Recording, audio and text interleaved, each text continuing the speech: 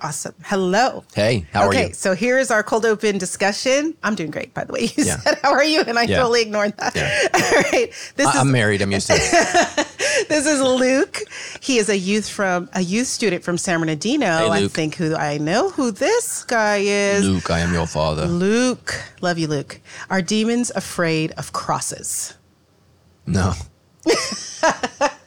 No. No. Okay. No, yeah. Dracula might be. Yeah.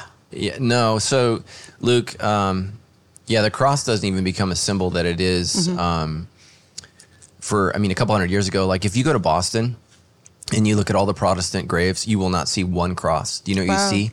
It's really creepy. You see skulls on the top of the tombs with little hands. It's the resurrection. So they believe they're going to come out like that. Yeah. So, a lot of Christians like to make fun of Mormons because they don't put crosses on their churches. But the truth is when Mormonism started, we did not have the influx of Catholicism in America that we have today. And so really Catholics brought the symbol of the cross. And, we don't know exactly what the cross looked like, but it probably looked more like a capital T than it did like the plus symbol that we have.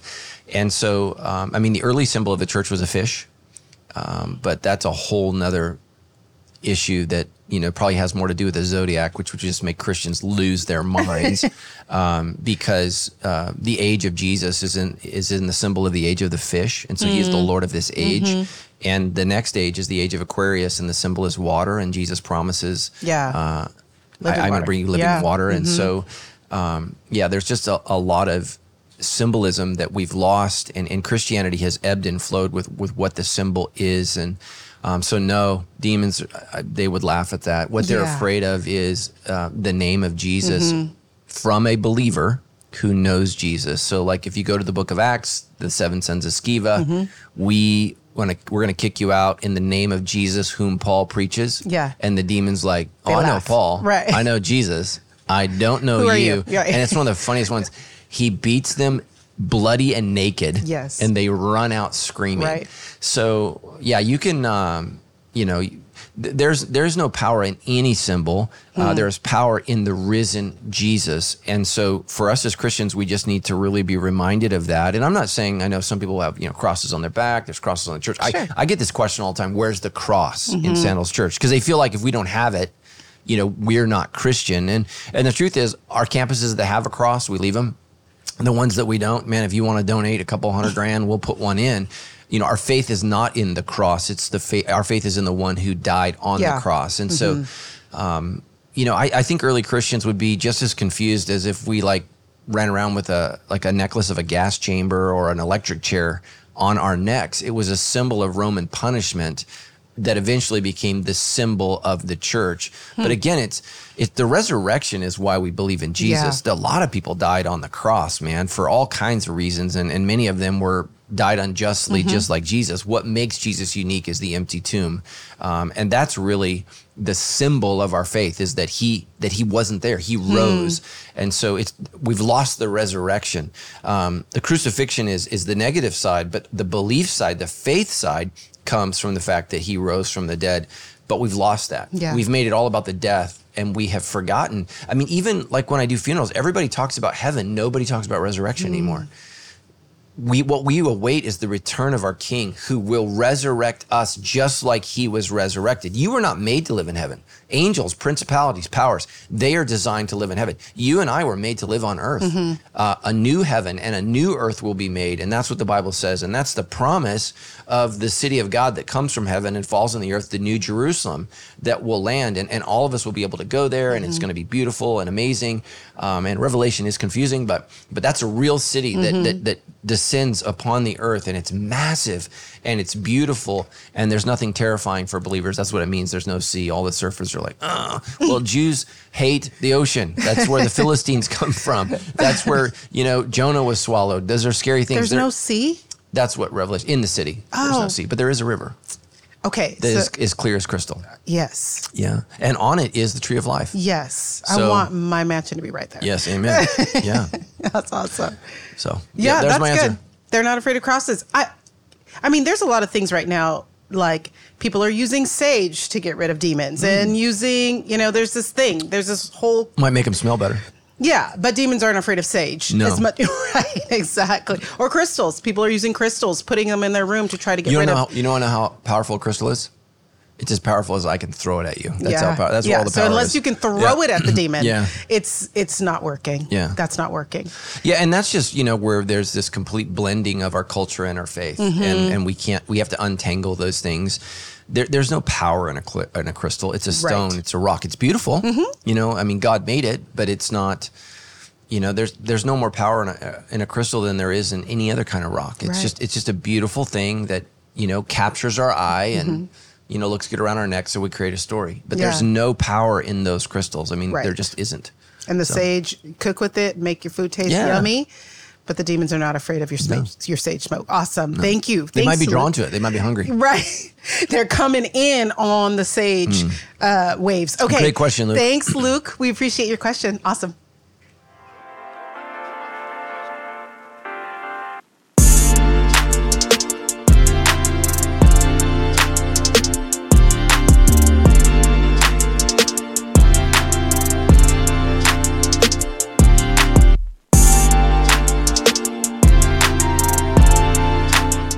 Hello and welcome to a new season of the Debrief podcast with Matt Brown, the podcast where author and pastor Matt Brown answers your questions about cultural issues, spirituality, and answers them from a biblical, faith-based perspective.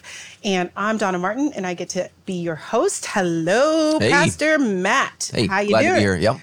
That was a great cold open question. Thank you, Luke. It really was. Thanks, Luke. We love you, Luke. All right. So, I'm excited about this. Our series on the being different or being has been incredible. And every week you're giving something amazing about the book of Ephesians. And I hope people are listening and watching and actually reading through the book of Ephesians because there's such good stuff in there all through the Bible, but especially in the book of Ephesians. Love it. If you guys have a question, you want to go to move.sc/ask, or you can just right there on the app, you can open it up and you can press a little button there and you can submit a question. If you have questions about what's going on in the sermon, you don't understand something Pastor Matt said, or something that's happening in culture, please submit your questions. We may not get to all of them in one episode, but we will do our best because so many come in. Please, please, please ask, submit. Yeah, they're all great. They're all amazing. It's right at the bottom of the sermon, right? Right at the bottom of the notes. Correct. Yeah. Go ahead and submit or go to the website, move.sc/ask. Ask. We love hearing all of the things that Pastor Matt has to say about just things that are going on about the sermon and about life. Love it. So thank you guys for submitting. So this week you did a sermon on a different unity. Right. Can you summarize that a little bit or tell us what that was just for those that didn't hear or for those of us that did hear and need to hear it again? Right.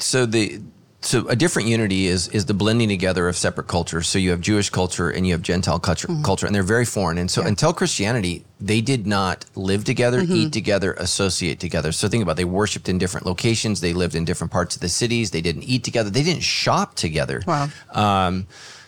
Just completely separate. And so now all of a sudden we're Christians and we're sharing a meal together, the Lord's Supper. We're worshiping together. We're talking with each other. We're meeting in community groups together. And so really the book of Ephesians is the theological reason why we do that. It's not just like kumbaya, we all need to get along. It's actually, look, part of the reason we're worshiping together is a picture of what God has done for us on the cross. So Luke's question was, are demons afraid of the cross? No, but racism should be, because what it does is it takes the two men who were once hostile towards each other and it has killed the hostility between them, and they have now become one man. Yeah. And that's what happens in the church is, Donna, you're black, I'm white, you're a woman, I'm a man, but when we come to the cross, we come as equals. So many young people today, they want, they talk about equality in everything, equity. We want equity. Well, the only way we get that in culture is through the cross. Now, we can all point to reasons where the church has failed and not reasons, but situations where the church has failed. And that's largely because we have allowed ourselves to be more cultural driven than we have been Christ driven. And what we want to do as a church is look at the book of Ephesians and try to reimagine what that was like for Jews and Gentiles who were so different to suddenly find themselves one in a church, in close proximity, in relationships. And this was a huge, huge challenge. And so for Paul, the reason that we do this is not because of what we're going to do, but because of what Christ has done. And that's what makes us unified. And the same thing is true now. We're more concerned about politics. We're more concerned about race. We're more concerned about sexism. We have all of these issues that are more important to us than the unity that we have to have in Christ. And these are our challenges. Even when it comes to non-racial things, but just like forgiveness. Yeah. Like I was talking with one of our pastors who's struggling with an issue between some women at his campus, and they just can't get along. And the bottom line is they care more about their differences than the unity they have with grace because of Christ. They can't extend grace to each other the way that they have received it from Christ. And that's just the bottom line. And we see this all the time. That's been the biggest heartbreak of Tammy and I over the last 25 years at Soundless Church is all of the broken relationships because there wasn't grace, either on my part or on the person's part that I offended. And, I'm following this pastor in Northern California. He's doing a series called Unoffendable. And it's like, wow, I wish I would have come up with that. Maybe I will steal that. So, great question. We'll still listen if you do. That's awesome. Yeah, thank you so much. And it leads into this first question, and it's connected to understanding our calling and being in God's story. But it's Mike from Riverside. Hello, Mike. Hey, Mike. Pastor Matt, you've mentioned a few times in your different series that a major theme that people miss in the book of Ephesians is ethnicity and dealing with racism, which is kind of what we just talked about. When I read the book, Paul seems to really emphasize the uniqueness that the Gentiles have been included in God's redemptive plan. My question is, why is Paul so focused on the Ephesians getting this point? Was it weird culturally for them to convert to Christianity? Did the Ephesians think it was weird to be associated with what started as a Jewish fringe movement? Would love your perspective on this. The emphasis on the themes of ethnicity and heritage in Ephesians are confusing for me. Right. So everywhere else in America, everywhere else except America, religion and culture are married. Right. So when you go to Turkey, they have to become Christian is to mean you are no longer a Turk. That's the way that they view it. So my culture and my faith are the same. And so that's the way it was. And so really what's happening, imagine if you felt like in order to be a Christian, you could no longer be a black woman. The way that you understood that, the way that you had experienced that. And that's how it would have felt for Gentiles. Okay, I no longer shop at these places. I no longer eat at these places. I no longer participate in these things that make me a Gentile. Now, that's not their word for themselves. Right. Gentile is actually kind of a derogatory word to describe the nations, but what it means is non-Jews. So the Jews are God's chosen people, and then everybody else is just like this hodgepodge of whatever, y'all. Yeah. And then for Jews, right, what made them uniquely Jewish was how they ate, how they dressed, who they associated with. And so for them, some of who they are has to die in order for them to follow their Jewish Messiah, Yeshua, the Lord. The Lord saves, right? So they're believing in that, and it's just this. It's the same struggle we have now. Is how do I, as a Democrat, or how do I, as a Republican, I have these deeply held values. How do I push those down to become secondary so that I can be one in Christ? That's a real challenge. How do you, as a black woman, I'm sure you experienced racism. I'm sure you've experienced chauvinism. Those things are very real. How do those things become secondary to the unity that you have in Christ? In the same way, the odd thing about being me at this time is, white men, especially conservative men, are experiencing hatred at a level that, we had a pretty good run. I don't know if you know this, but we had like a good couple hundred year run, and it's over. Yeah. And so white men are experiencing this, and so they have issues. They feel unheard. But now, how does that become secondary to what I need to hear about from Christ? And so we all have to push that down. And that's what the book of Ephesians is about, which culminates and is so missed in Ephesians 6. For we wrestle not against flesh and blood, but against powers and principalities of the unseen world. Our issue is not black, white. Right. Our issue is demonic. That's right. And, so much of the hostility in our world is manufactured by this division. How can we highlight where I've missed you as a black woman, where you've missed me as a white man? How can we run to our corners rather than running to Christ? And that's what the media does. That's what culture does. Because, man, the only way really to get culture to engage is through rage. And that's why our culture is just so angry. But we have the exact opposite commandment in church. Rage is not our motivation. Right. It's grace, which is real easy to run out of that. And so that's what Paul is talking about. And I've never heard ever in any of my theological training a pastor talk about racism and the issues that were surrounding that in Ephesus. Yeah. It immediately goes to predestination. So they go to this theological construct of has God decided everything before we were ever formed, and they miss the divide. And the divide is not black, white, but Jew, Gentile. And what Paul is saying is, look, man, God before the foundations of the earth has chosen that you two would become one through Christ. This is not a new plan. This is the mystery hidden for ages that has now been revealed in Christ. Dun, dun, right? This is it. And it's screaming at the theologian. It's screaming at the Bible professor. It's screaming at the Christian. But because we ask the wrong questions, we miss the point of Ephesians. The point of Ephesians is the mystery of God has been revealed. And that mystery is, Donna, you as a black woman and me as a white man are one in Christ because of what he did on the cross. And when we miss that, we miss it. I was at San Bernardino. I was at your campus 2 weeks ago for that new teen center they're building. And there was a guy named Larry, which I'll never forget his name because my grandfather's name's Larry, my uncle's name's Larry. Two very important white men in my life. But Larry's a black guy. And here's what Larry told me. And Larry, if he's listening, I'm praying for you. He struggles with insomnia, and that is brutal. Like if you can't sleep, man, life is not good. But Larry said this. He said, I just want to thank you because you care so much about black people. So there's a part of me that, right, that's great. Yeah. And then there's a part of me where I'm like, that's awful. That what he's experiencing from me seems unusual. Yeah. And I mean, it's just like, what is wrong with us as the church that he feels like he found the pot of gold at the end of the rainbow where like he's loved as a black man. I'm like, yes, totally. Yeah. And he had this really cool sweatshirt on, and I can't remember what it said, but it was like Jesus is my jam or something. It wasn't lame like that. It was way better than that. But it was so cool. His sweatshirt was so cool. But that's the thing that broke my heart. And think about San Bernardino. And you've talked briefly about just the division between black and brown in San Bernardino. Absolutely. A lot of times we think about the issue as just black and white, but man, it's black, brown, it's Asian, white. It's all of these groups. Right. Man, and it's just a complete breakdown. And think about what happens. Here's the world. You know what they do when you go to prison? They house you in prison based upon the color of your skin. Yeah. Did you know that? I mean, I've seen it in movies. I haven't experienced I know. I'm glad you haven't seen it. Yeah. Donna hasn't been to prison, right? No. Yeah. No. Okay, good. So, I love everybody, all of our listeners who have been to prison. Love you.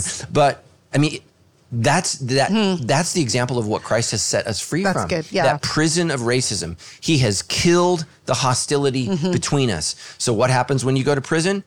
Man, it's off. Man, the color of your skin is the most important thing. Yeah. And then I think they segregate it based upon unique gangs, because if you have a bunch of Hispanics, they're not all going to get along. A bunch of blacks, they're not going to get along. Even amongst the Aryans, which is weird. I've never referred to myself as an Aryan, but the Aryan Brotherhood. Never been to prison. Never been to prison. Like I would last 5 minutes in prison. But they even have to divide those groups if there's too many of them based upon not just race, but then gang affiliation. Absolutely. But that's what Christ has come to set us free from. And unfortunately, the church models prison more than we do revelation. And we've been divided. And that is primarily because of slavery in America. So we had a civil law that created a theological problem for the church. So, right, black people could be bought, which is gross. And so, right, so now we can't live as free people in the church because of our culture.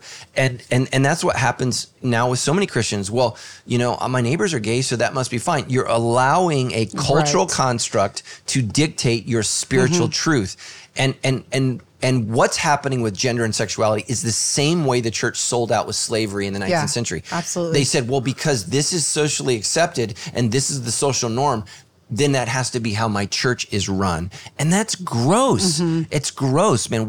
Whether we're black or white, gay or straight, whether we're male or female, we are all called to repent and come to the church. And man, that's just so beautiful.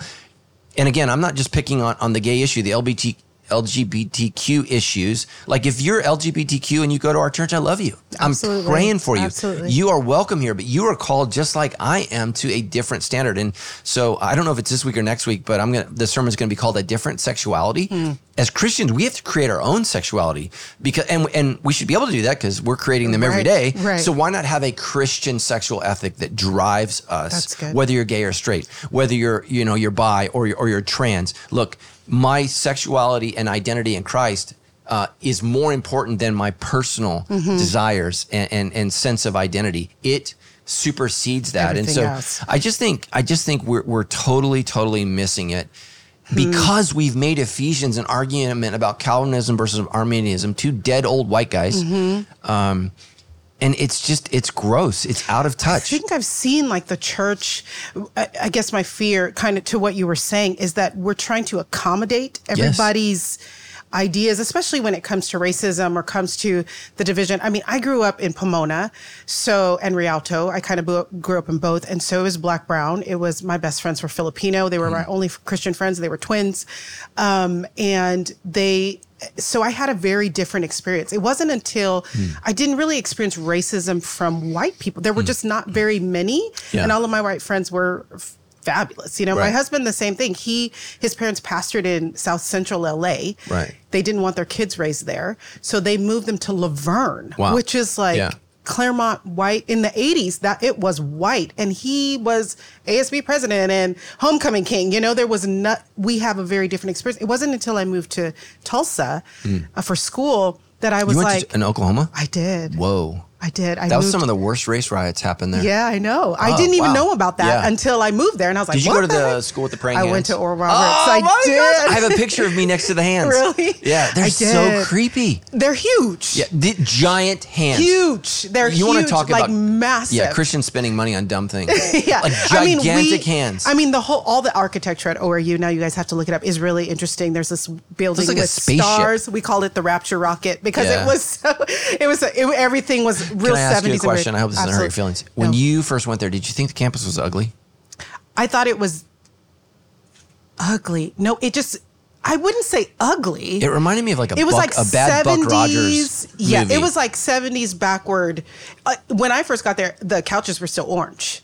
Oh. Yeah, like orange 70s. Orange and brown decoration, that kind of thing. My dorm wasn't. They've upgraded now. It looks fabulous. But when I went there, I still had to wear skirts to class. Yeah. And we just wore a sweatshirt and jean skirt and flip flops, and we were in dress code. But anyway, did you have to walk on different roads, different paths? Because some of those schools, boys had one path and girls had another. I've heard that. Yeah, no, I didn't. They hadn't read Ephesians. They hadn't.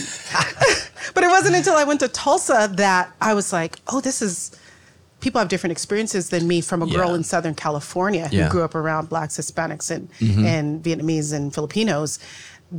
It's different. And so I think where I get what I've seen recently in the church is us trying to accommodate all of these different peoples. Like you said, the equity issue. We need equity, but I think we can't look to the world for the solution. Right. It's at the cross. Like I don't want the church to run away from God's plan to try to accommodate all these different voices that are saying something, because really, even as Black people, we all have different experiences with race and racism. And, I had a Black teacher in high school that was racist against Black people. He would tell me not to hang with the other Black people. A Black teacher? Yes. Oh, wow. I had for me, it was Asians, walking through Black hair care salon or a Black hair care store. The Asians are the ones that are a little bit more racist towards Black women, but I never really experienced that from white people. So maybe I was too dumb to know. Did you experience racism in Tulsa?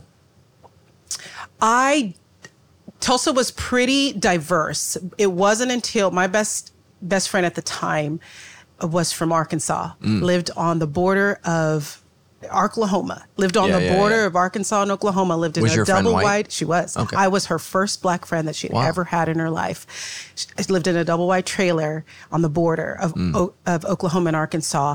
Went to her house, stayed there for a couple of days, and went to Walmart. And I was like, oh, I'm different. Like it was the first time. And I said, just tell them I'm Native American. Like it was the first time that I had, because she was part Native American. Arkansas is super white. It was really white. Yeah, and like, I had never, and from Southern California, you're like, I don't even have this experience, I know, at least Utah, in the IE. like Utah white. Yeah. And so that was the first time I was a little more self-conscious about it. But I still, I kind of walk into the room thinking everybody's going to love me. That's just kind of the way that my personality is. Well, you're pretty lovable. So. Thanks. But that was the first time I recognized it, but I was her first Black friend. But at the same time, I had a white friend who grew up on the Rio Grande, and I was her first Black friend as well. Okay. Because she grew up with all Mexicans, right? So I think all of our experiences with that are so different. So I don't like the clumps, the categories, like, well, everybody's experience is like this. I'm like, no. And as a church, I think we have the best solution for this. It's the cross. That's what you're saying. Yeah. That's what the book of Ephesians is telling us. So yeah, I talked a lot. Right and I don't think it's been preached well. I don't think it's been heard well. And the struggle for all of us, the struggle for the church in every generation is that we are more in tune with our current culture than we are the cross. That's every single generation. And what I find, a couple weeks ago, I preached that sermon, A Different Grace. And this woman came up to me and she said, oh, I loved this sermon, right? This is a chocolate covered turd. You know what that is? Like it seems sweet, but it's not. So she came up to me and she said, I loved this service. I just can't stand the music you guys play because we sang Amazing Grace. Oh. So at the end, we sang Amazing Grace. She didn't like that song? No, she loved it. Oh, okay. But that's all she loved. Oh, okay. And the reason for that is she didn't hear a word I said. She had no grace for our church, for our worship team, for anything. And I just was like, you just gave me a chocolate-covered turd for the song Amazing Grace. And man, it's grace that makes us different. And, somebody said on my Instagram, well, grace is just a different word for love. No, it's a different word. It doesn't mean not a different love. word for it. Yeah. And, that's the problem with so many of our young people today. The educational system, it's part of the reason why I have such a huge problem with all this gender stuff. It's like, look, man, when you guys start nailing, like when our kids are like too smart in reading, writing, and arithmetic, let's have some room for some other things. Absolutely. But when, like 80% of our students don't know why there are 50 stars on the flag. Like if you watch that thing where that guy walks around on social media and he has the little microphone and so no matter what people say, he says it's right. Right. How many states in America? 13. He's all true. Yeah. What does the O stand for on the periodical table? Right. Awesome, which is not even an O. And he's like, right on. Right. Like it doesn't matter what it is. They don't know anything. And it's like, but they know, the 237 different types of genders that aren't real. Right. And I'm like, oh my gosh, what are we doing? And so there's just so many challenges. But I experienced racism as a kid growing up in Black neighborhoods, Hispanic neighborhoods, and it bothered me so bad. I didn't understand why I was white. Wow. And I actually prayed to God. I tell a joke. I prayed God to make me black like Michael Jackson. Uh-oh. Yeah. And that's the wrong kind. I know. But then I tell people God answered that prayer and he made Michael white like me. So that's awesome. I know. But I was acutely aware that I was not the cool color. Wow. So in elementary school, you can't dance, you're not fast, you're not an athlete, like all the things that mattered to me as a young man.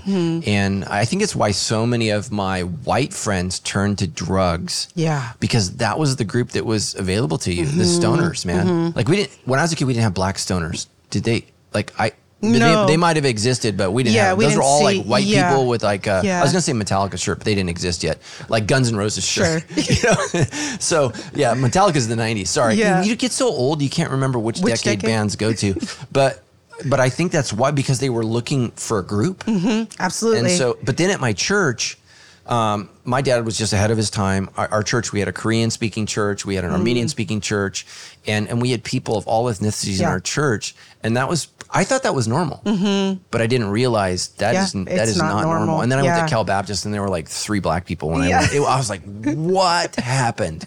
Everything shifted. Yeah, it was. That's changed now. Cal Baptist is pretty diverse, but man, when I went there, like I think there was 3 dudes in the dorms. Yeah. That was it. Wow. So. Awesome.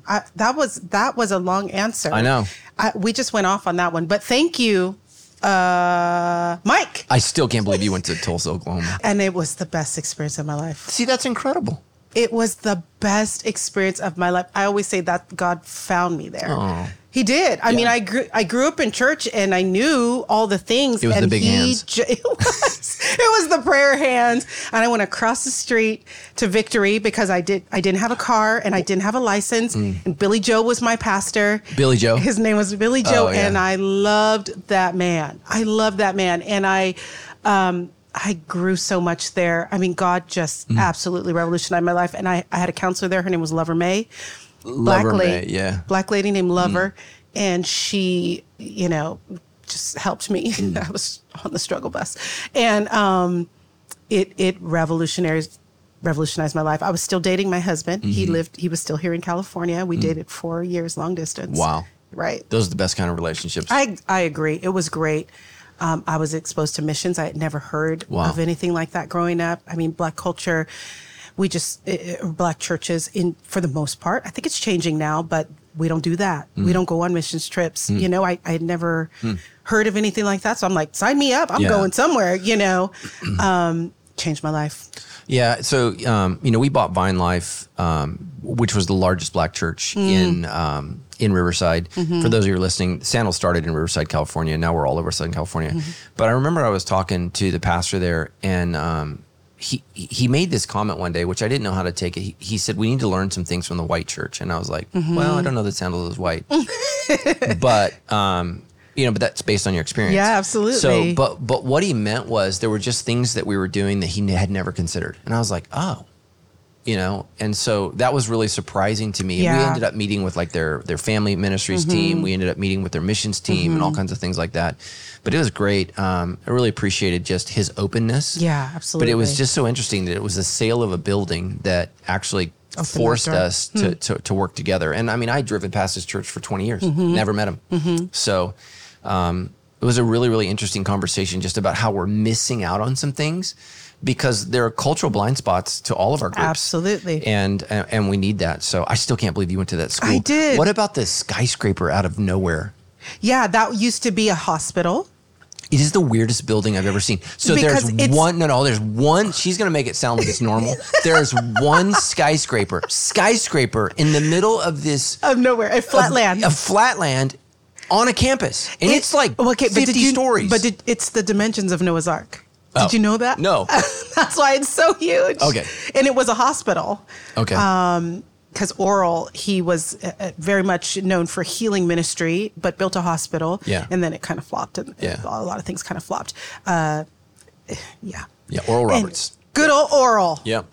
People, when I would tell people in high school, they were like, "You're going to a dental school?" Yeah, isn't there a 50-foot Jesus there too, or so? Or no, he saw a 50-foot Jesus. That's what that was. What some of the things that he said. There's some interesting stuff going on. Yeah, but God used that. Yeah, no. And the people that here's the thing is, life. and I would say this to everyone: people dismiss God because of the wackiness of Christians. Right. And Oral Roberts, I'm not trying to be offensive, a little wacky. I'm just saying that. But you met a very real Jesus Absolutely. there. And so here's what I would say to all of our listeners. Don't be turned off by the goofiness, the wackiness, the weirdness of Christians. There are real saints and real believers everywhere. Everywhere. And you can find them. And instead of turning you off to God, they can turn you on to the power of the Spirit. Absolutely. And that's what happened to you. So, absolutely. Yeah. That's exactly what happened. I did not happened. anticipate discussing Oral Roberts University today. Or are you? Yes. I'm going to do the... Yeah. the little cheer. I think our schools play each other now. They probably do. Yeah, they were doing good. What was it, last year? They made it all the way to the whatever. I don't know anything about college basketball. Both our schools were on ESPN because my school beat your school with a last second 60-foot shot. Yeah, it was on ESPN. That was crazy. Literally just like the guy just threw the ball and it went in the net. And the Cal Baptist Lancers were more surprised than your team. Yeah, it was crazy. Yeah, Oral Roberts. It was on ESPN. Yep. It's a good school. Yeah, got Lance up. It was awesome. Okay. Jose from Riverside. Jose. Next Save question. us, Jose. Save us. Jose, we are moving. This is a great question. How do I know I'm living the life God desires for me? What are the disciplines you establish to be in the place where God has you? And I think this is in reference to a couple of weeks ago, you talked about obedience. Right. If I had a hanky, I would have threw it at the because you were saying, if you want what I have right now, you were talking to younger people. That was a black church reference. It was. It was a black church All reference. the white people were just like, well. I'm like waving my hanky, like amening, going amen. full Come Pentecostal on you Yes. in the front row. You were saying, if you want where I am now, you have to start in obedience way back here. And so he's saying, how do I know I'm living the life God desires for me? What are the disciplines you establish to be in the place where God has you? So the Great question. So the first thing that I did was I was a Christian my whole life, raised in church, never read my Bible ever. Wow. I read it like on Sundays, like we would read it, but I never read it. And so I had to make a decision. If I'm going to live this, I have to learn this. Good. So I'm going to say that again. If you're going to live it, you have to learn it. You cannot be obedient to what you do not know. And so I just started reading through the Bible, and I found it fascinating. And so one of the things I remember, and I want every parent to listen to me, I remember as a child when I woke up every single day, I would get ready for school. My mom was sitting at the dining room table reading her Bible every day. And I remember that. And one of the things that I love the most about my mom, and this is interesting. So I celebrated my birthday with my wife's family this last summer. And it was the first time that I'd ever been with them on my birthday. So typically I'm with my family, I'm here, but for whatever reason, we were there. And it was interesting. My sister-in-law, so we do words of affirmation. So we go around the room my wife started this tradition. You say all these nice things about people when they're dead. Yeah. Why not say them when they're alive? And so we do words of affirmation. And the thing my sister-in-law shared is she said, you are the most stable thing in our family. Wow. And she said, I've appreciated that about you for 25 years. Now, when I started dating Tammy, that would not have been a word that I would have used to describe myself, but it's true. I have become very stable, and it's because Scripture has stabilized me. So Paul talks about that, James talks about, if you don't know God's word, you are tossed back and forth depending upon the wind and the waves. And that's where I see most Christians. Most of you should not be turning to me and listening to my show. You should be reading the Scriptures so that you know either the answer that you're searching for, or you know how to find it. And so I just started reading the Scriptures, and my mom, the reason I am stable is because Scripture stabilized me. So the first thing is you have to become an expert, not to win arguments, but to live your life. How do I live my life as a Christian? That's good. And I need to know this. The next thing I started doing was talking to God. So I read the Bible and then I talk to God. Yeah. And it was very, very short at first. The Lord's Prayer is 15 seconds. Start there. 15 seconds every day. Just say a little prayer. And start there. Then what I did is I fully committed myself to the church. People are going to think that I do this because I'm a pastor and I need your commitment. I was not a pastor when I did. I realized, so we're going to get to this in Ephesians 5, that, everybody reads Ephesians 5 at weddings about how the husband's supposed to love the wife and the wife's supposed to respect her husband. Paul is not making that point at all for marriage. He's talking about how Christ and the church are one, and how Christ loved the church and gave up his life for her. And it's Christ's love for the church that is the example of how a husband should love his wife. And so we all get convicted as men to be better husbands, but we don't get convicted to love the church. And so I started loving the church. And so here's how you love the church. You attend regularly, you give generously, and you serve. You find a place to plug in. Stop praying about where God wants you and start serving where the church needs you. Absolutely. That is it. And I just literally said, where does the church need me? What can I do? And I served. I just started serving. I started getting involved. And guess what? Youth ministry. Nobody wants to work with youth. That's where I went. And I just started working and serving, and I jumped in. I knew nothing about the Bible. Like, I could teach like one sermon that I heard Greg Laurie preach, and then that was it. And I had to start learning. And I started learning, and I started growing. I started changing. And then as I was reading my Bible, I was praying, I was attending church religiously. Like, I went every week. I mean, I just didn't miss. And then I started serving. That's when I heard God's call. Yeah. You're going to be a pastor. It's not only did I hear God's call to be a pastor, I heard God's call to be a church planter, and I didn't even know what that was. And what that means is a person who starts churches. Yeah. So, and so I found that in the church. I found who I am in the church. And that's what, so many people are running to these colleges, and the colleges are saying, pick. And God's saying, no, I've already have something picked. Discover. Yeah. I already have something chosen for you before the foundations of the world. And it's a unique way for you to impact. And so we serve the church and we reach out to our friends and family and we tell people about the love of Jesus. We mentor people, we disciple people. My favorite thing, like Donna, when I was at your campus, seeing the impact that Sandals Church is having in San Bernardino, I couldn't sleep when I came home. I was so pumped about what we're doing. Awesome. Knowing that city council members, the mayor was there. On the one hand, he's talking to me about San Bernardino Airport, which I didn't even know they had an airport. Yeah. Yeah. And then the next sentence about how he's so excited about what's happening at Sandals Church. Then I got to hear from the head of the school board and how he's a member of Sandals Church and he loves Sandals Church. Yeah. And I'm like, oh my gosh, he's not great. Yeah. I mean, it was just an incredible thing. And I get to do that because 25 years ago, I said, Lord, whatever you want to do. So my friend Claude Hickman says this, Pastor Claude, he said, we don't say yes to God when he gives us an arrow. We put our yes on the table and we go wherever he says. And so why is Sandals Church in the Inland Empire? Because I put my yes on the table. Tammy and I were living in Huntington Beach and we came here. That's where God called us. And we've been faithful ever since. And here's the thing, God doesn't move his yeses all over the table. God, man, Christians move, I have one wife and one church, 25 years. I have not moved because God has not spoken. Yeah. I've watched people come and go and I'm this and I'm that. I'm like, man, I am here. I'm here until God speaks and calls me somewhere else. And that hasn't been easy, but that's what I would encourage you to do. Your calling tomorrow is revealed by your obedience today. That's so good. So as a man? Yeah, Jose. So Jose, as a young man, sexual purity. Yeah. So that means no pornography. Man, we're going to talk about this in a couple weeks. When Paul says in Ephesians, let promiscuity not even be named among you. Man, for most of us, we've completely divorced our sexuality from our spirituality.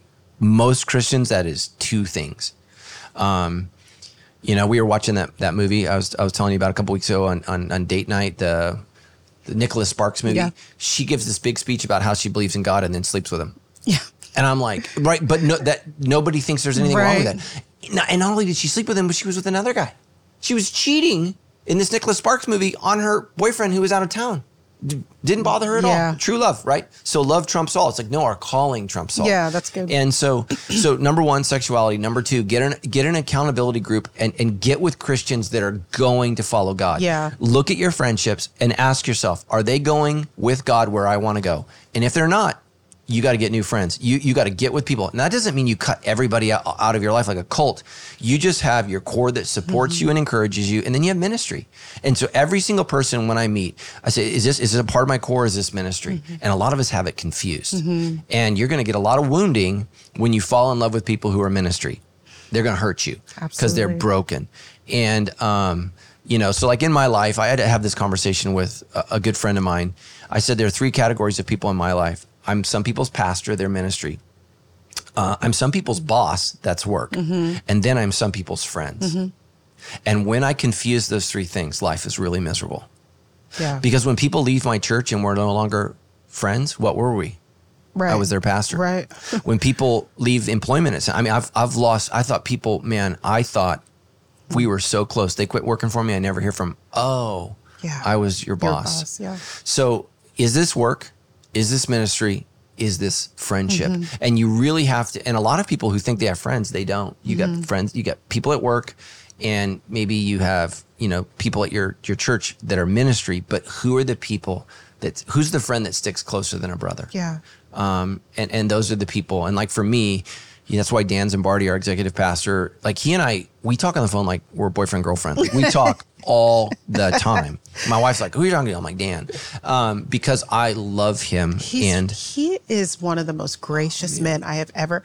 I am so impressed by him, but keep going. Sorry. Yeah. So, so that's what I would say, Jose, is don't worry about tomorrow. Jesus says today has enough trouble for its own. Did I read my Bible today?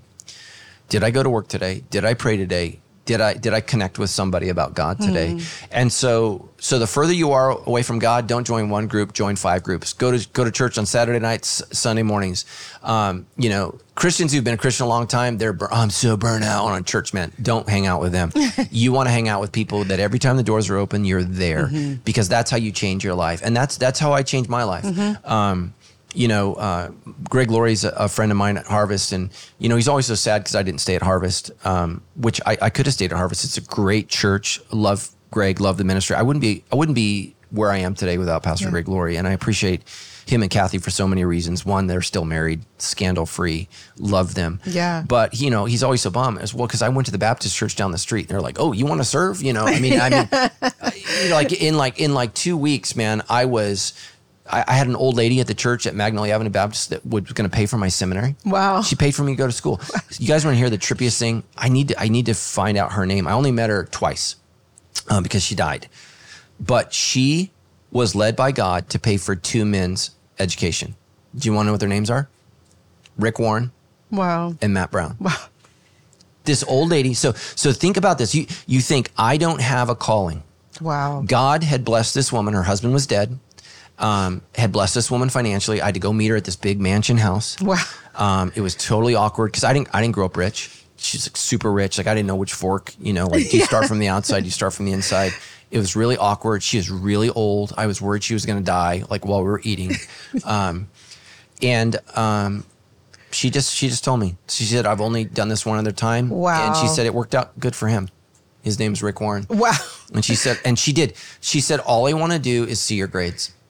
I want to know that and she paid for my whole 4 years Praise of God. education. Yeah. That's amazing. Yeah. And so that's the thing is, man, but what had she done? She attended church every week. So the pastor said, we're going to help this young man become a pastor. So she was sitting in church that week. She had saved her money. So we're going to talk about this in a couple weeks. I think in December. The reason that we work is so that we have something to give. Mm-hmm. And she already tithed. She already gave to the church. I think 2 buildings at Magnolia Avenue Baptist Church are named after her and her husband. Like they were big givers. And she just said, I'm going to pay for this young man to go to seminary. And she died my second year in school. And in her trust, kept paying for me to go to school even though she was dead. Like she gave her commitment. Like she gave the commitment and she did that. And I mean, so many of us, you think, well, I don't know that I'm making a difference. I don't know that she knew what Sandals Church was going to become. And so I want everyone listening that's blessed by this ministry. I part of the reason I know the things I know is because I was able to go to school and this woman paid for it. I feel terrible that I can't remember her name, but she paid for it. She paid for it all. Like she paid for my books. She paid for my school. She paid for it. And I'm just so grateful for that. And that's the thing is, man, we think about, well, I'm not famous and I'm not known and I'm not an influencer. She had as much influence in my life as anybody. And think about it. Conversely, she's influenced your life. Absolutely. Devo's life, San Bernardino's life. Right. Like her investment just keeps growing. And that's so much of what Christians miss when Jesus says, whatever you give will be paid back to you 100-fold. Yeah. So like in prosperity gospels, we always think that's dollars. Right. Sometimes it is. But think about, I don't know, her 20 or 30,000. I don't know how much my schooling was. It's not nearly as much as it is today. Think about how that's magnified. Yeah. So her $30,000, $40,000 investment, Sandals has a budget of $20 million a year. 14 campuses, 30,000 people listening every week to hear the gospel. That was her investment. So she got like a 10,000-fold increase.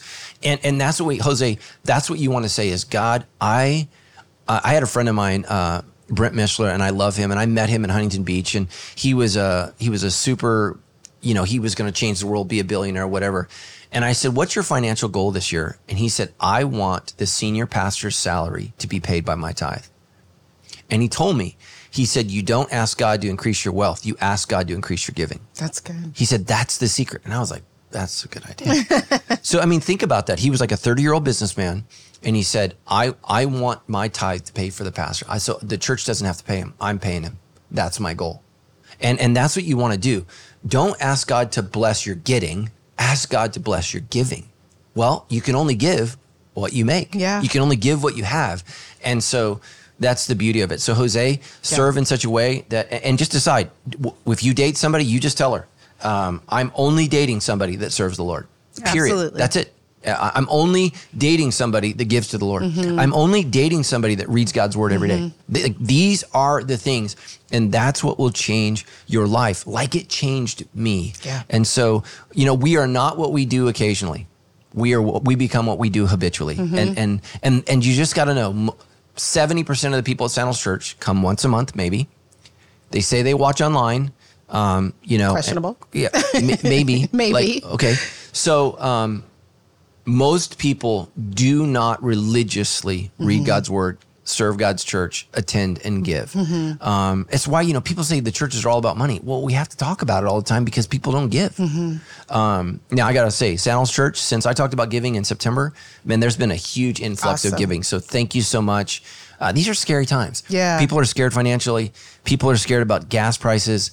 I went and spoke in a friend's church. It cost me $180 to fill my truck. I was like, wow. I told the church I got robbed on the way here. Yeah. And then the police said, what does he look like? I said, pump number 9. Yeah, absolutely. So, I know. I thought it was funny. It was. Thank we were you. laughing. Yeah. Thank you, Jose. I hope that answers it. I think that's good. And this is like, I'm like, this is life. Like, this is living. This is Christianity. I think some people, think, well, we have to do this, or I need to know these mysteries or whatever. And spend time with God and read your word and you grow. Yeah. And you grow. Spend and serve in your church. And it's in that serving that God gives you your specific place that he wants you to be. Yep. So good. Thanks, Jose. Appreciate you. Okay. This is Cassie from Iowa. Cassie, I love it. This is a good one. Ooh, this is good. I'm reading through Leviticus, light reading. Yeah. Currently, and I'm hitting chapters 18 and 19 and realizing that there are both laws that Christians still hold on to and some we have decided to disregard. Right. Are we wrong in our approach to this? Should we be treating prostitution the same way as wearing clothes with more than 2 types of fabric? Right. Why are some of these laws things that we have decided Jesus has saved us from and some that we still hold on to strongly? Can you help shed light on this? Yeah, so thank you so much. This is a huge question that has ravaged the church for about 1,700 years. So remember, when the church first started, it was all Jews. So this was not a problem because you had Jews deciding what part of their law we should live out and what parts we should not. Now, having said that, there's tension between Peter and Paul on this issue. So much tension that ultimately they decide to let Jesus's brother James in Acts 15 make the decision. And he comes up with a couple of things, don't eat food sacrificed to idols, don't eat stuff that's strangulated, don't drink blood, and do not engage in sexual promiscuity. And that's just so important for everybody who thinks that, especially the sexual laws, which is so much actually of what Leviticus 18 and 19 are about. It's about who we have sex with. And I'm going to talk about that in the new sexuality thing, is because we have divorced our sexuality and spirituality. Our sexuality is our own, and then our spirituality is how we connect with God. But the truth is, sex is given to us by God and is a spiritual thing. So let me just throw this question out to the group. So Jesus gave, so she asked, I'm reading through Leviticus 18 and 19. Jesus gave 2 greatest commands that are one. Most of you guys know Deuteronomy chapter 6. Like, hear, O Israel, love the Lord your God with all your heart, soul, mind, and strength. The second is equal to it. Love thy neighbor from thyself. You guys know where that comes from? Leviticus 19:18. Yeah, a lot of people don't know that. So before you're ready to throw Leviticus out, just know that Jesus pulled the most important commandment from it. So Leviticus 19:18, do not seek revenge or bear a grudge against anyone among your people, but love your neighbor as yourself. I am the Lord. Yeah. So Jesus quotes that. So Leviticus is actually a really beautiful text. So the church wrestled with this. So the less Jewish we became, the bigger of a problem this became, because we didn't have Jewish people to help us guide this and navigate this. And so a lot of our decisions, I believe, are actually rooted in racism. And so this is why the Catholic Church became anti-Semitic. Ridiculed, persecuted, killed the Jews, did terrible things to the Jews. I mean, the Jews got kicked out of a lot of Christian countries. And guess where they fled? A lot of people don't know this. Muslim countries were open to them and welcoming to them until kind of how Islam has changed like the last 150 years. It's become more militant, more fundamentalist, and really kind of gone off the deep end since the Jews have their own country. I mean, let's be honest. That's really where the huge division is there between them, is because Jews wanted a homeland, of their own in Zion, and that was a whole movement. And so that encouraged a counter movement amongst Muslims, because you need to know they're relatives. Like they're related. Abraham is a Middle Eastern person from Babylon. Like, he's He is as Middle Eastern as Arabs are, or any of those people, and they are different not because of their ethnicity, but because of their faith, their religion. So typically, here's what most Christians would say is that the church historically has divided the commandments in the Old Testament, the Hebrew Bible, into three categories. So one is civil, one is ceremonial, and then the next is moral. And so here's the thinking. The civil is what it meant to be a Jew culturally. So that's clothing. You got to dress a certain way.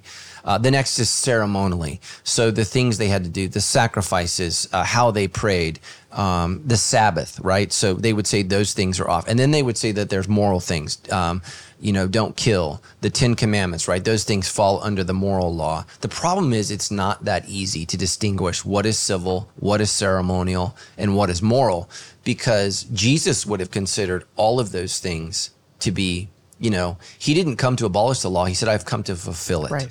So it's a really, really difficult issue for us. What I would say is the best place to start is with Jesus. So always go to Jesus. Did he talk about it? What did Jesus say?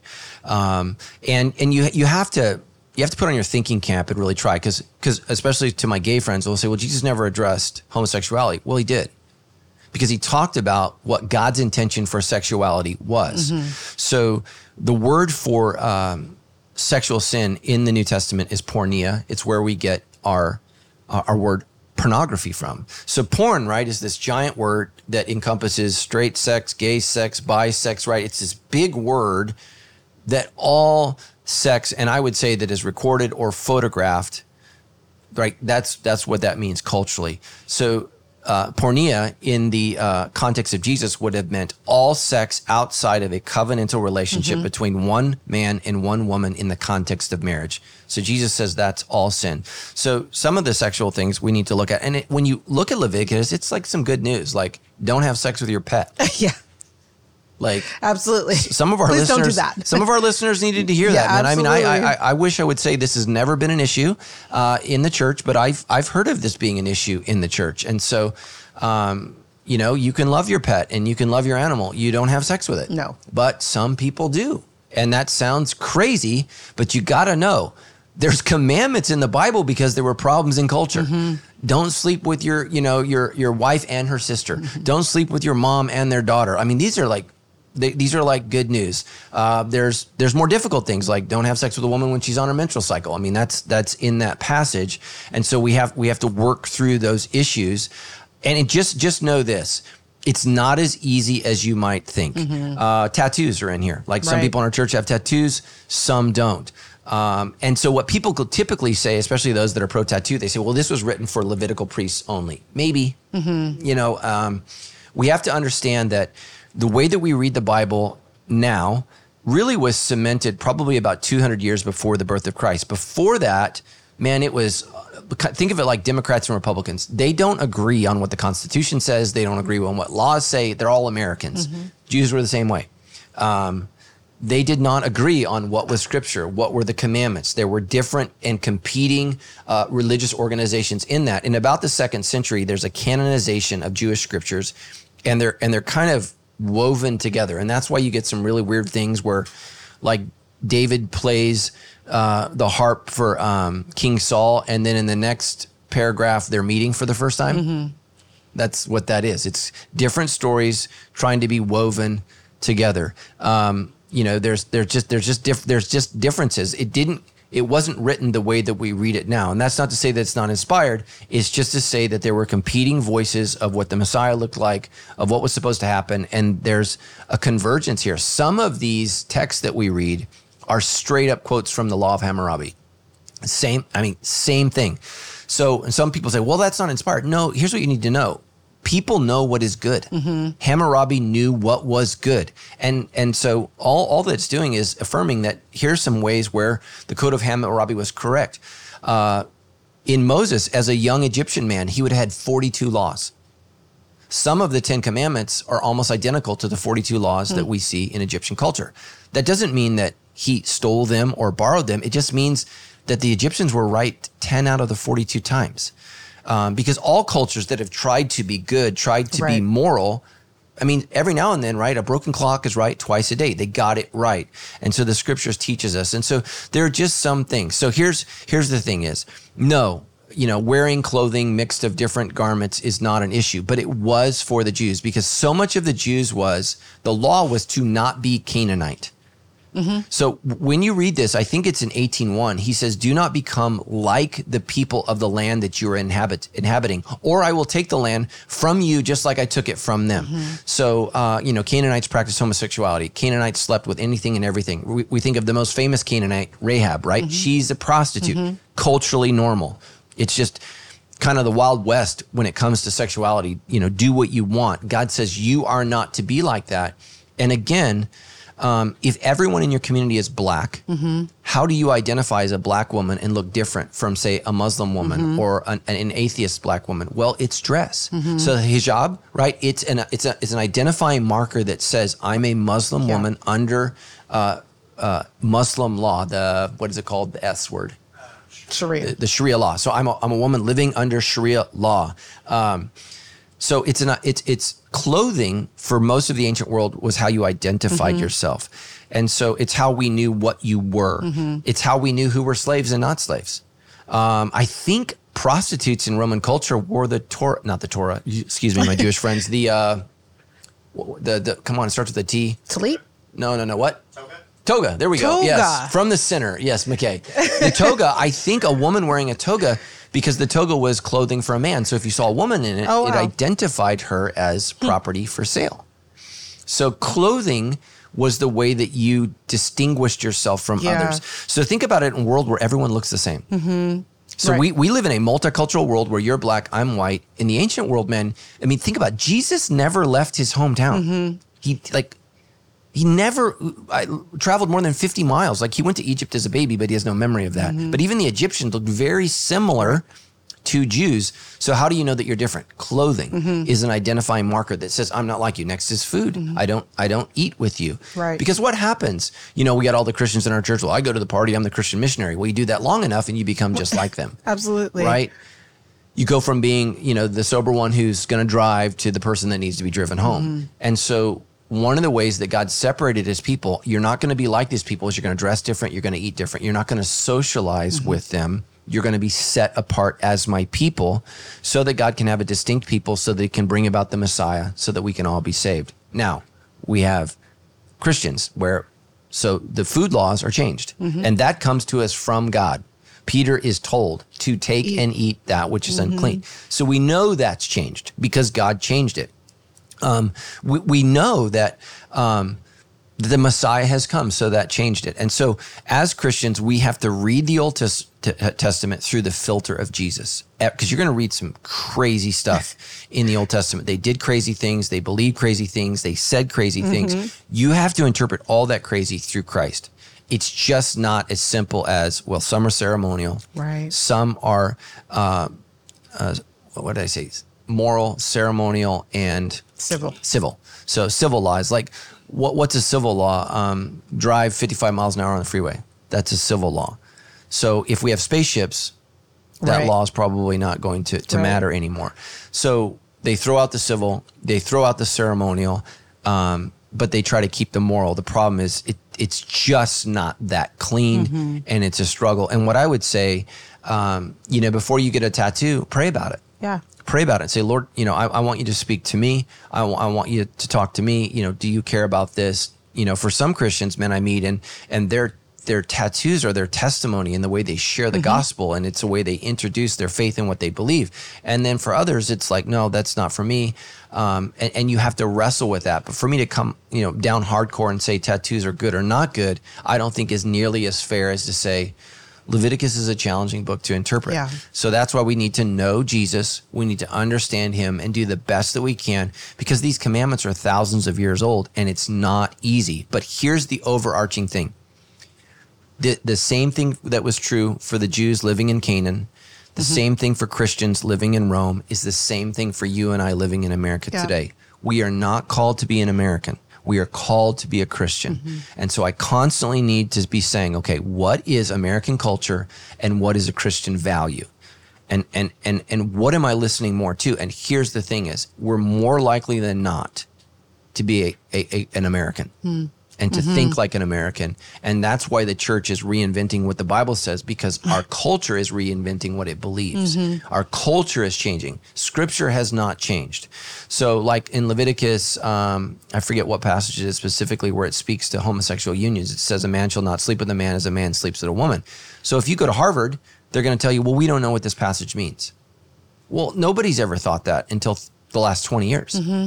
Because we know what it means for a man to bed another man. It means don't have sexual intercourse man on man as you would, a man with a woman. That's not the way that it's supposed to be. So then they make it about power structures and equity, and they go on this whole just nutty pretzel theology about, so much of the stuff. It's just like this. They make it so complicated. You're just like, oh, that has to be true because it's confusing. It's like, no. Don't do it. That's the clear teaching of Scripture. Now you can pray about personally whether or not you're going to live that, but don't twist the meaning. Right. So I was just listening to this actually Mormon theologian that I really like on TikTok. I follow him every day, but he calls them the clobber passages, and it's like he's like, yeah, I hate it when people quote the clobber passages. I'm like, they're not clobber, they're clear. Yeah. It's clear. It's not what you want it to say. Does he mean clobber like it beats you up? Yeah. Oh, okay. Yeah. Well, because there are 9 passages of Scripture that clearly speak to same-sex sex. Right. And none of them are positive. Right. Then there are all kinds of other passages in Scripture that may be alluding to that or not. Ezekiel may be talking about it a lot when he talks about abominations. And again, same-sex sex was widely practiced in the ancient world. It was restricted in the Jewish community. You just need to understand that. So it was widely practiced. Almost every Greek god is homosexual or at least bisexual. Zeus, Achilles, go back and watch Troy. The reason Achilles is so in love with that young man is because they are intimate. Now, Hollywood blocked that out, but it's a love story. And so that's just, homosexuality is normalized in the ancient world. It is criticized in the Scriptures. It is said, so we don't read it that way. And so what I would say now is homosexual behavior is normalized. It's normalized. Absolutely. But as Christians, I have to ask myself, okay, what does this mean for me as a believer? And that's not to clobber you, it's to call you to Jesus. I don't want to clobber anybody. And that's really, really difficult. And so what people do is they say, well, look at how ridiculous that is. Because their question was, well, in the one hand, it says don't have sex with a prostitute. Another hand, it says don't wear clothing that has different types of fabric in it. And what's her name? Cassie. What Leviticus is saying is you have to be different. Yeah. So for the Jew, that meant we have to dress different. But man, for the women in our church, yoga pants are cultural. Yeah. But my gosh, when I can see all the cover the hiney. Yeah, it's the front part, man. I'm like, man, I am seeing way more of you than I need to see. Absolutely. But that's a cultural thing. It's yoga pants have been normalized, and it's like as a man. Like if you want me to see you as an equal and to see you as Donna, then I need to not see Donna and all that Donna is. and man, but when I say that, women go to, oh, you're a chauvinist, you're not allowing me to be liberated, and I need to be just as free as a man. And show me in Scripture where it says that men are the goal. I'm not your goal. God is. Jesus is the goal. And God has called you, and men are not women, and women are not men, and you are beautiful and we're gross, and I'm sorry for you. But, God has given you a figure that is appealing to men, and you need to be aware of that absolutely. As a Christian woman. So how much of my cleavage should I show? How much of my abdomen should I show? How much of my, all the other things. Yeah, thank you. There we go. Donna just saved me. With the yoga pants, let's think about it different. And that's a cultural thing. Can you imagine when you were a kid? Nobody would have wore that to school. No. Kids wear it all the time, and then they wear the yoga pants with the crop top. And I'm like, what's actually happening, friends? Yes. I don't know what is... I think in all of this, because I think some people listening to this can be like, what does Leviticus say? Like if they never went back and read it. And I think you emphasize it's the call to be different. Yes. That is the point of this message, is the call to be different. We are not supposed to look like, act like, be like, talk like the world. Absolutely. And the culture. Yeah. And so we fight over, should we worship on Saturday or should we worship on Sunday? Are you taking a day off to rest? Do you worship? And worship. Right. Like, are you doing that? And so, because we don't know when zero was. Like we don't Saturday may not be the Sabbath. I mean, we don't know. We can't count backwards all the way to the beginning of time. So, I mean, shoot, the Sabbath could be Tuesday. We don't know. Like we don't have any idea. And so, but are you working 6 days, resting one day and worshiping? And to go back to Jose, that's what makes you different. Yeah. This is the Lord's day and I'm going to worship him and I'm going to serve him. He gave me 6 days for myself. I'm going to serve the Lord. And church isn't even like a full day. No, it's like couple half hours. day, couple hours. And that's if you serve and attend. How I grew up, it was like a long day. Yeah. Well, thank God we don't do that anymore. Oh, man. Yeah, the preacher would preach till he had something to say. Yeah, absolutely. Yeah.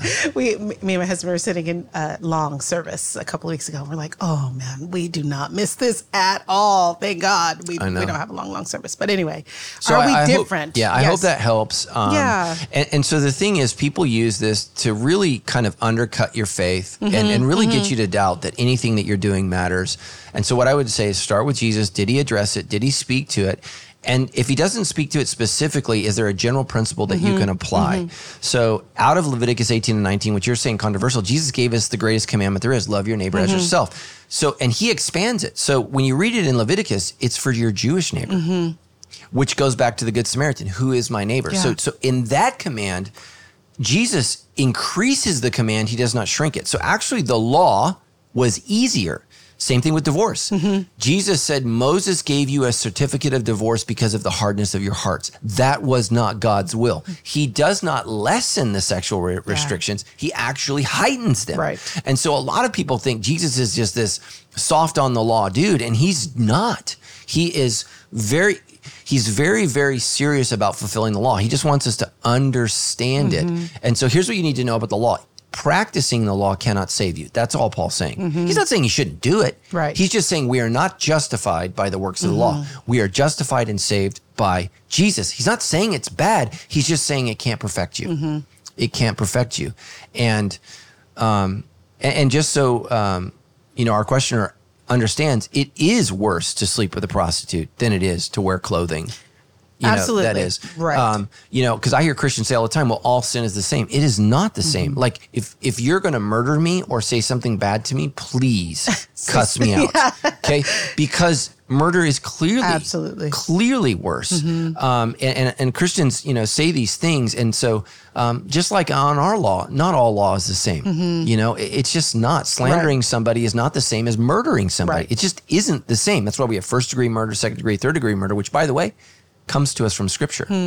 I mean, those ideas are in the Jewish law.